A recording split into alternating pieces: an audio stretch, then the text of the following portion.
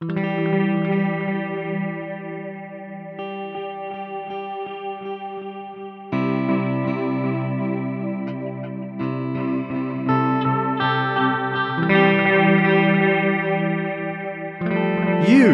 are listening to Demise of the Podcast with Patrick Attaway, my podcast where I discuss writing, specifically today, my own writing as we continue in Surviving New America. For those of you who have not listened to the previous two episodes, I strongly advise before you listen to this episode, you listen to the past two episodes where I read chronologically chapters from my new novel, Surviving New America. For those of you who would like to support the podcast or have a vague interest in my writing, I would love it if you would go on Amazon and just search my name, Patrick Attaway, Attaway, and you can check out my array of novels, books of poetry, and my short stories, as well as my short story collection, Disease of Ambition. For those of you who are not new to the podcast, welcome back.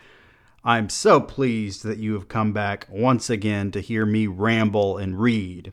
So, before we get into the book, the only thing really going on with me right now is I went to the eye doctor today. I am getting new glasses, first time since 2018, which may not seem like a long time for some of you, but before 2018, I had not gotten glasses since I was 18 years old.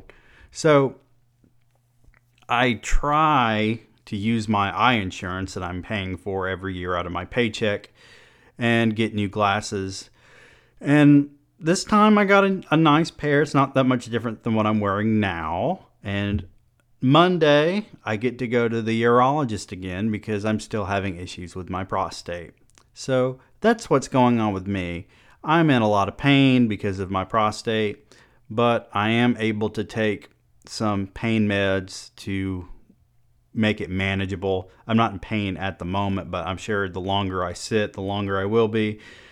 You know, the issue is that I work a desk job. I have to sit in front of a computer.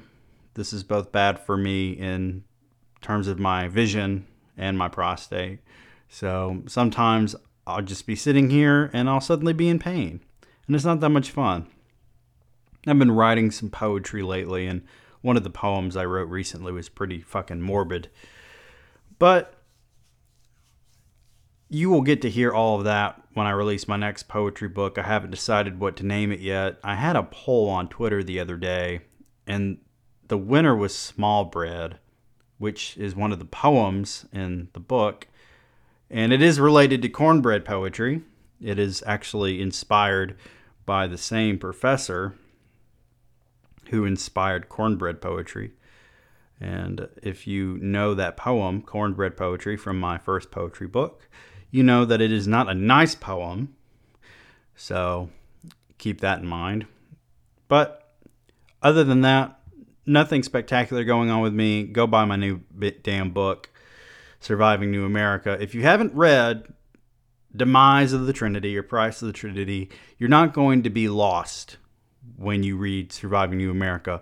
But it would be lovely if you would buy all three, because they are sort of a quasi-trilogy.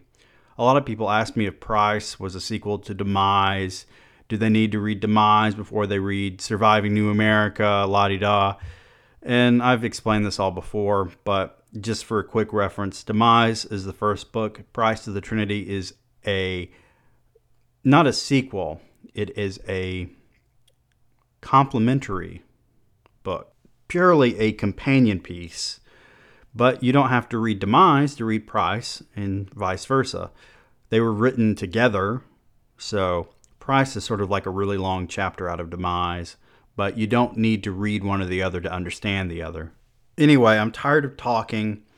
I'm thinking about buying a pop filter for my microphone. I might buy a new microphone. I've been using this Blue Yeti since 2015. And now that the stimulus money's out there, I might as well invest in something else But there's nothing wrong with the Blue Yeti. As you can tell, it sounds perfectly fine.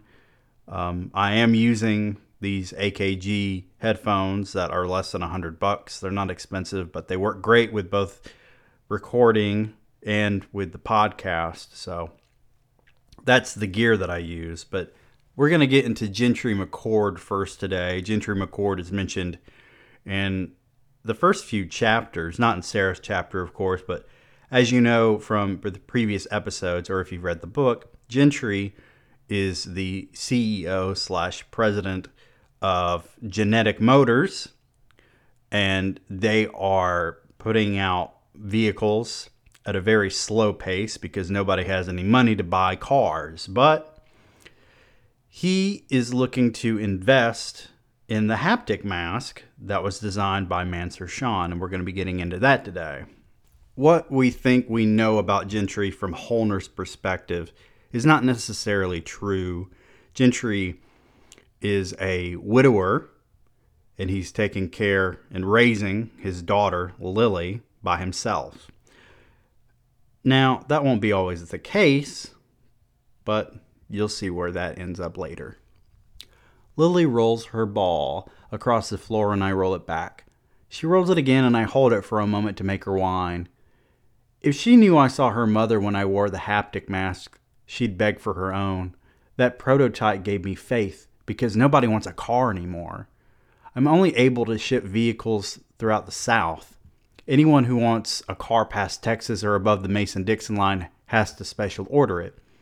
Most of us just drive old Edison's hack to bypass their internet protocols. Daddy, Lily wiggles. All right, I roll the ball. You said you were bringing ice cream home today. I'm sorry, baby. Daddy got distracted. She holds the ball and pokes out her lip. Since we lost Anne last year, Lily won't let me have a moment alone. She follows me into the bathroom and turns her head when I'm on the toilet. If I take a shower, she sits against the door. Most nights, she sleeps in my bed, which I know isn't healthy, but she's only 4. Each morning, I leave her at daycare. She stands at the window and watches me leave. Most men only carry the weight of one world on their shoulders, but I have 2, Genetic Motors and Lily McCord. Therefore, the haptic mask presents an opportunity for me to relinquish some of the burden. My daughter needs a mother figure, but I don't have time for anything but work and letting Lily cling to my leg. If I can take some time away from work, I might find someone for both of us. I have to pee, Lily says. Will you come with me? I have to stand in the doorway and look at the ceiling while my daughter uses the bathroom. Then I pick her up to wash her hands and we immediately resume whatever activity keeps her content. She gets tired of rolling a ball after about 20 minutes, thankfully. I prefer that to her watching reruns of SpongeBob on TV. Someone's going to find Bruce in that old KFC, and there's not going to be an explanation for his body. The police spend more time trying to enforce voting laws and prevent mass theft in stores than researching murders. Sherlock Holmes isn't anybody's hero anymore. How'd that girl sneak in and just kill him like that? Bruce wasn't a thug or villain. He carried a shotgun to protect an asset, but I never saw him hold a gun before that night. I can't convince anybody he was a church-going holy man, but he didn't deserve to die.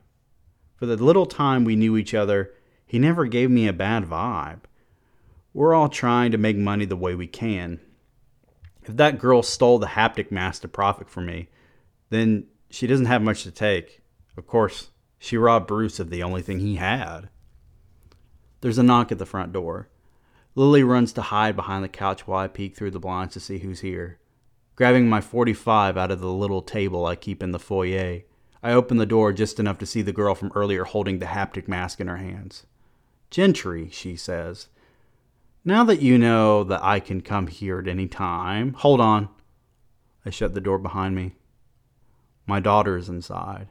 This gun is loaded, but please, don't make me have to use it. Put the helmet down and leave. Oh, you think you can kill me with that? She asked. If I were able to bleed, do you think I'd come to your house holding what I stole from you? Please, Shoot me. I want to see it. I'd rather not traumatize my daughter. I'd rather not take that gun from your hand and make you suck on the barrel, but I'll bring your baby girl out here to watch. She's probably bluffing about being so tough. Unfortunately, I don't want to shoot a woman to test the theory. Letting her near the gun would be a fatal mistake for Lily, though. What are you here for? I ask. How much for the helmet? She asked. Seriously, you could have taken my wallet earlier. How much? All of my money's in the bank. I have some gold in a safe, but that's all I can offer. No, it isn't, she says. I need money, and I don't have any to give you. But you can give me a job. You want to work at the manufacturing plant? I am an asset you never knew you needed, Gentry. I'm bulletproof. I don't see how I need someone like you. Why is Bruce Tiller dead? A person able to pull off an assassination like that might turn out useful, but I don't order hits. Killing anyone for any reason is wrong, but she sinned against God. Bruce didn't provoke or hurt her. I can't be involved with a murderer. That's for you and Satan to discuss, I say. I'm not going to hell, she says. I'm in the Trinity. There's that word again. People say it without knowing the true meaning. Historically, Satan waged a war and won, but some believe he only won a battle. There's supposedly news footage of the 3 men that took out Alan Price in New York, but I'm not certain they ever existed. She probably heard about the Trinity and pretends to be in their little society. I don't know what your name is, ma'am, I say, but I'd appreciate my mask back. Then hire me. What you did was immoral, I say. If I accept your offer, I'm just as damned as you are. We're all sinners, she says. I just get to go to heaven when I die, no matter what I do. Keep the mask, I say. I turn to go inside and she grabs me by the shoulder. Like a dumbass, I drop the gun and get kicked to the ground. Instead of pointing the .45 at me, this woman holds it to her head. She's taking the bluff so far, I almost believe she's in the Trinity. I'm not sorry I killed Bruce, she says. I'll shoot you right now. That's how desperate I am. No one should be desperate in New America, I say. It costs nothing to be alive here. And that's not enough for me. Having her on my side merely delays my demise. If I don't accept this woman, she might kill me now. Whoever designed the haptic mask probably doesn't have the noblest intent in their design, and I certainly don't if I mass produce them. If she's actually in the Trinity, maybe God will be on my side too. That's a lot of wishful thinking considering my daughter might be on the line. All right, I say. Just don't come here again. I can't let my daughter see any of this. Sounds like you're a good father. She reaches down to help me up. I have a good father too. Funny how you know my name and address, but I don't know you. Holner Joyner, she says. I'm going to be in your office tomorrow morning, so you can make this official. Leaving the mask on the stoop, Holner walks down my front sidewalk and closes the front gate behind her. I bet Harley Freudlin never had random people show up at his door to threaten his life. Why do I feel like I just sold my soul to the devil, though? When I shut the door, Lily runs up and hugs both my legs. Picking her up, I walk upstairs toward her bedroom. If this mask works so well with me for 2 minutes, it might help her sleep alone tonight. I'm noticing that my writing style in this book doesn't leave very much room for interpretation. You know, with Demise and Price of the Trinity, I worked on those novels for 9 and 8 years, respectively. So I really took a lot of time to put all the English major bullshit in them. And with Surviving New America, I wanted to write something that was really straightforward.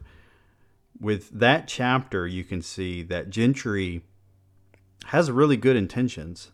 A lot of the people in this book whether they do good things or bad things, they have good intentions. And with Gentry, he is thinking about his daughter. He's thinking about his company.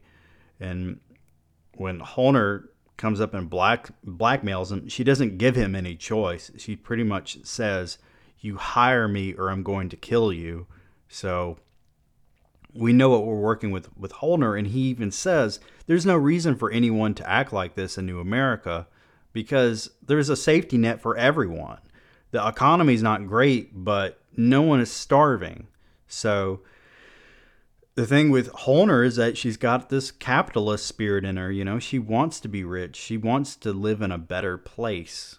And there's nothing necessarily wrong with wanting to better yourself and living better surroundings. I mean, if we all lived in government-issued apartments, we would probably all be miserable. But at the same time, would we have anything to work toward? And you have to ask, someone out there would be so dissatisfied with that they would want to make a change in that. So, I think everyone in this book is wanting to make a change in themselves or in the world in some way. But Holner just wants money. And Gentry wants to build his company. He wants to provide more jobs to people. He wants to make sure that he and his daughter are taken care of. And, of course, we see later that it's very much the case. So, next chapter is from Rodney Daniels' perspective. He is our quasi-Hannibal Lecter. It's uncommon that I find myself at a patient's funeral. Bruce Tiller spent a month in my care in 2093. I tried to keep regular follow-ups with him. He was always busy with some new scheme, yet he was harmless to everyone but himself. Had he kept pursuing his mental health instead of money, he might be in my office today instead of in the ground. The police found him with a broken neck in an abandoned restaurant that was popular in old America. Though nobody knows who would want him dead, I'm sure the killer didn't even know Bruce. I am curious why Gentry McCord showed up to the burial. Some guy with bleached hair keeps following Gentry as he tries to pay his respects to Goshana Tiller. "Excuse me," I say to the stranger. Yeah, what?" "I'm Dr. Rodney Daniel," I offer my hand. "How'd you know Bruce?" "He was a business associate," he says. "Well, he was also a good friend. Probably my best friend." Gentry turns to look at the man with the outdated hair and bows his head to Goshana before walking toward the gravel parking lot. Looks like I just saved the CEO of Genetic Motors some trouble. Now what dysfunction can this stranger offer me? "He was a patient of mine," I say. "Think you could bring him back?" "I believe most patients should remain deceased." "Sorry, I'm joshing you. This is a lot to handle. I'm Mansur Sean. Just got back from D.C. and had to buy my first suit this morning." "Well, that sounds promising," I say. "Do you work with the government?" "I'm sort of being contracted by the president for some work in transportation." "Oh, that's why you were talking to Gentry McCord." "Trying to. Bruce was sort of my middleman, a neutral party." "A middleman? I guess that's why Bruce is dead." "He was between the wrong pair of hands. Perhaps Mansur had him killed. Generally, I don't like to play detective and just enjoy the way things play out. I don't get the murderous intent from Mansur, though." Bruce spoke of his struggles with sexuality frequently.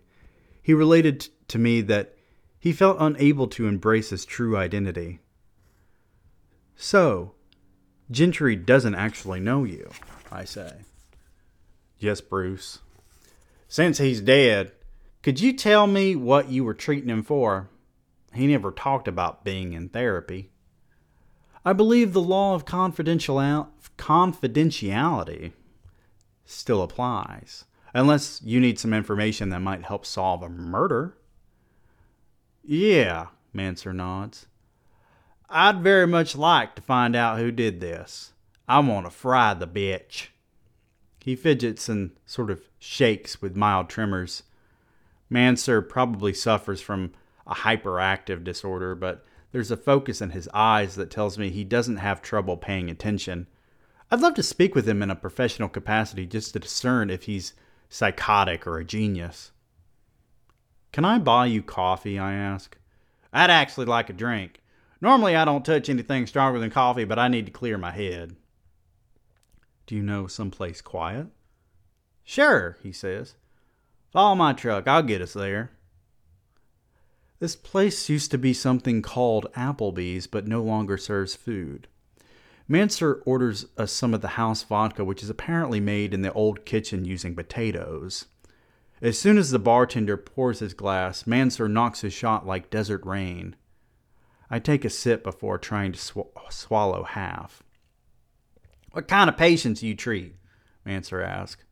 The ones that drool or ones that eat their own shit? I work at a rehabilitation hospital, I say. I treat many different types of patients. Hold on. Bruce was in a nut house? Indeed. That's an easy thing to deduce, I suppose. As long as no one from the government is listening, I'm not sure how much privacy I can lend a dead man. Especially if I have more of this vodka. Of course, Bruce was only depressed and considering suicide. Even if someone merely considers suicide, I want to speak to them. What were your intentions with Bruce and Gentry McCord? Bruce was showing Gentry a prototype. Look, I'm against motor vehicles of any kind. It's like we're using an old crutch when both of our legs are broken. So, you're an environmentalist, I ask. I guess you could call me an inventor. Sounds kind of stupid out loud. What do you invent? Are you familiar with virtual reality? Manipulation of the subconscious to create realistic experiences. Am I talking to a magician? That might explain the bleached hair. It's a little long in the back, too. Given that he hasn't shaved in a while, I'd say he's an unemployed circus clown. I design what I call a haptic mask, he explains. Covers your entire head like a helmet for full immersion. A chip feeds signals through your eyes into your brain. And it works? You want to try it? I'd be a fool to say no. I can't come up with an excuse to not try it. Finishing my second drink, the thought seems more appealing. If I were to guess, the signals influence the nucleus accumbens. The subconscious fires up like the subject's in a dream state. Whatever the chip in the helmet does, it probably guides the visions into more realistic feelings. That could actually make for good treatment for certain mental illnesses. Could I use one for Sarah to help nullify his fear and control his ability? How many of these haptic masks have you made, I ask. A few. All my prototypes are working about the same. How would you feel about lending one to me? That's risky, considering I'm trying to keep it secret before production. With Bruce gone, you need someone else to help get in contact with Mr. McCord, don't you? Hell, that'd be a real help. He's not very fond of me. I'm actually about to start a project that's going to put Genetic out of business if they don't roll with the haptic mask. So, I say, I can get in with contact with McCord, and you'll lend me a helmet. Are you beginning to see the importance of the haptic mask in the plot of this book? Because we just got a little seed of where this is all going, especially with the haptic mask. And if you remember, my original covers for this book had a man wearing the white helmet on his head. And I told the artist that I wanted something that looked a bit like Cobra from G.I. Joe. But now that these two eccentric characters are linked up together, I wonder what that means for old Gentry. Of course, Gentry shows up in this next chapter from Holner's perspective. I don't think I've had an episode thus far where I didn't read a chapter from Holner's perspective, have I? she is just littered throughout this novel. Gentry locks his door and looks around to see if I'm around. I wonder if he can see me watching him from his office. Sitting down in his chair, I prop my feet on his desk and lean back. Will this seem too casual? Maybe too big of a power move? I want a paycheck, not to take over the company. Oh, Jesus, Gentry turns on the light. Have you put me on the payroll yet, I ask, or do I need to sign some papers? You don't need to do anything, he says, except sit over there. I can give your information to accounting this morning. I don't have a bank account, I say. They'll write you checks, Gentry says. Could you please get out of my chair? Instead of standing up, I roll the chair around the desk and kick the other chair over. Gentry drags it to his side and opens a drawer for some employee onboarding paperwork. What should my title be? I don't even know what I'll be doing, but I hope I make 5 figures a year. Is that too wishful? Do you have anyone I need to kill? I ask. Heads to bust, feet to hold to the fire. Actually, Gentry says, I do need someone off my back. I don't want you to hurt him, though. I just need you to find out what the hell he wants. Who is he?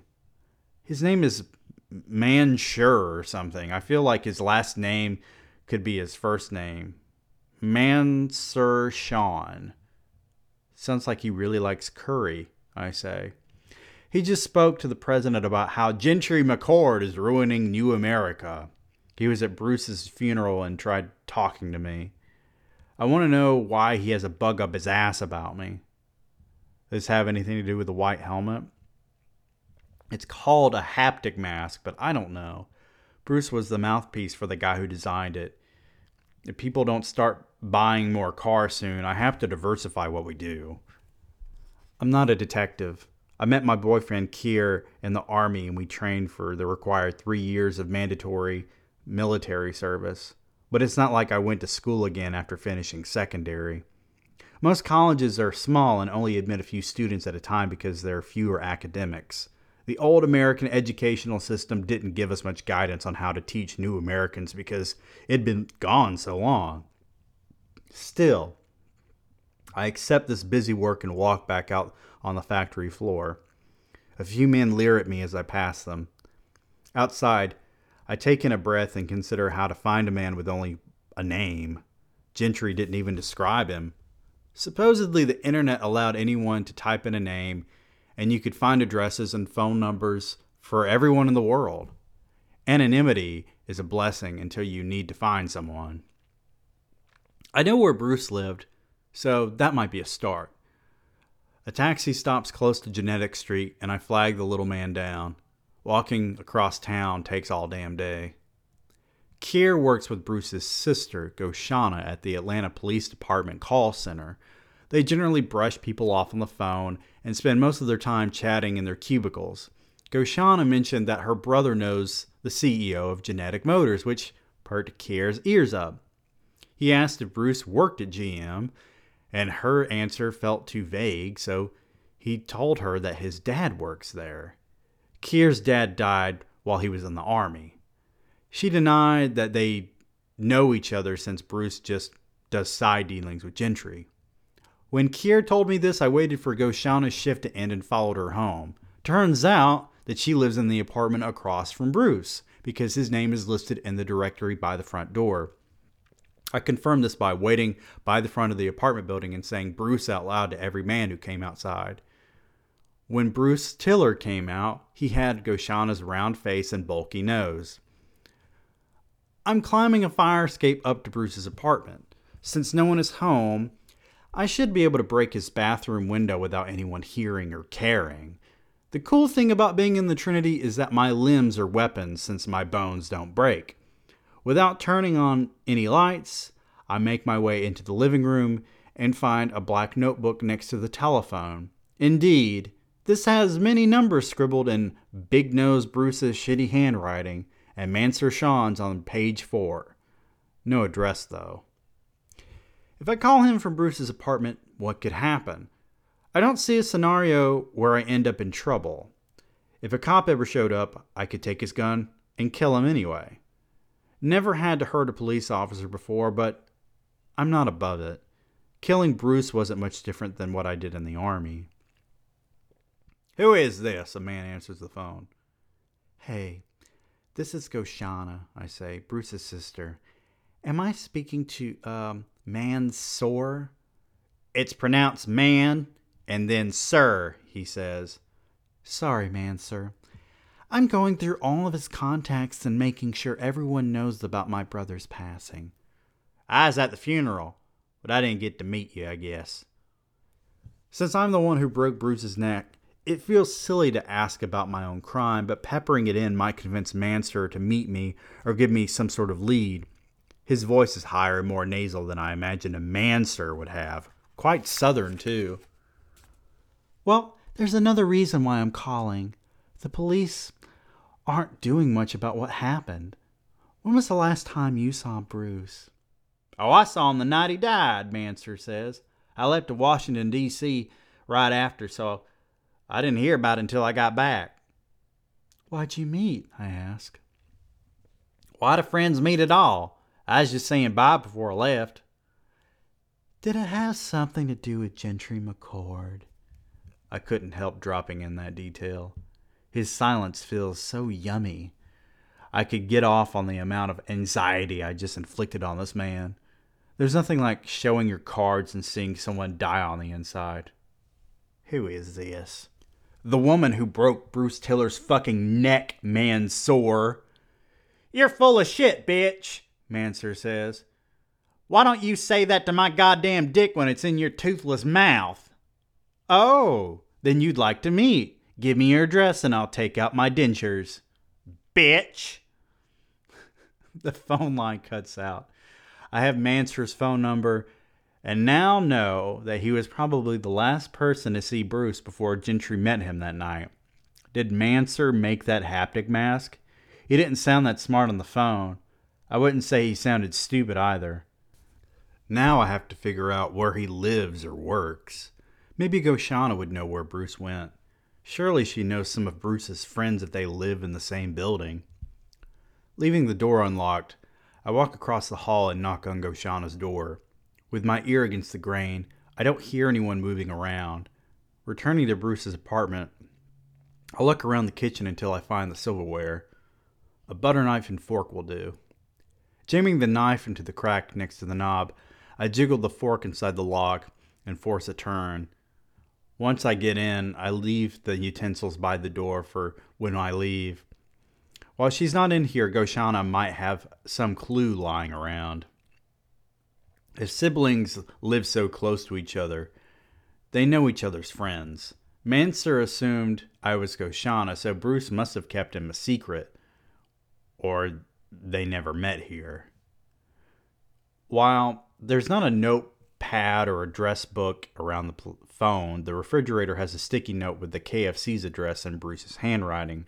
Since Goshana knew Bruce was going to be there, she must have been the one to report him missing and sent the police here. Therefore, she has no idea who Mansoor is. Being here doesn't do me any damn good. At least I have a phone number. Maybe Gentry will want to talk to him. I feel like showing up with just a piece of paper is a disappointment, though. But I have another option.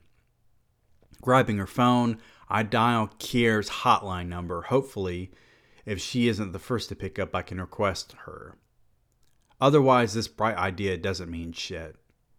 "Good morning," a woman answers. "Atlanta Police Department. Is this an emergency?" "No," I say. "Who am I speaking to?" "We're not supposed to give out our names, man." "Goshana," I say. "Is this Goshana?" "Yes." "I'm a friend of Bruce. Can you see what number I'm calling from?"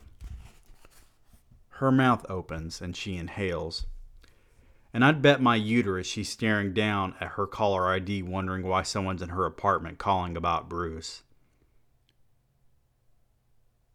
"Did you hear the disclaimer about all calls being recorded, ma'am?" "Goshana, unless you want me to use your gas line to blow this building, I need you to look up something for me." Okay. Your brother had a friend named Manser Sean, and I need you to find his address somehow.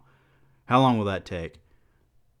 We don't have computers, she whispers. That information isn't stored unless someone's committed a crime and been booked. Well, this was all for shit. I hang up the phone, and I'm just going to leave through Bruce's fire escape. Then there's a knock on the door across the hallway. I look out the peephole and see a man with bleached hair holding a revolver in his hand. Looks like Manser Sean has caller ID and saw Bruce's number, which means he doesn't live too far away. He turns around with a gun aimed at me as I hold the butter knife up and swirl it in the air. This guy is wearing the most stunning brown leather jacket and jeans that must predate 2033. I don't imagine Manser would have this kind of style, and I'm jealous. Who the fuck are you, bitch? He asked. I tried to get you to meet up, and here we are, I say. Grabbing his wrist, he drops the gun without much force, and I kick the revolver away merely to save us the whining ears and calls to the police. The way he shakes, you think I was wrestling a doe. Do you know how many times someone's called me a bitch? I ask. Every day of your life, bitch. 3 times, I say. Are you a time traveler? Before he can finish, I punch his stomach and kick his skinny leg so he falls on the hardwood. Reaching down for the gun, I pocket it and reach back to grab his ugly hair. I can't believe you're the one who designed that fucking helmet. Haptic mask, bitch! Well, we're going into Bruce's apartment for a conversation, and then I might let you live. Well, that was 3 chapters, folks. Can you believe it? I did write them pretty short. The original vision for the second part of Demise of the Trinity was to have short chapters and have them shorter as you got closer to the climax, but I obviously nixed that idea. But the next chapter, which I will start next week, is from Manser's perspective when they're in the apartment. If you want to know what happens before next week, shell out the 99 cents and read the book, okay? Anyway, this has been Patrick Attaway with Demise of the Podcast, and I'm so glad that you decided to tune in. Happy reading.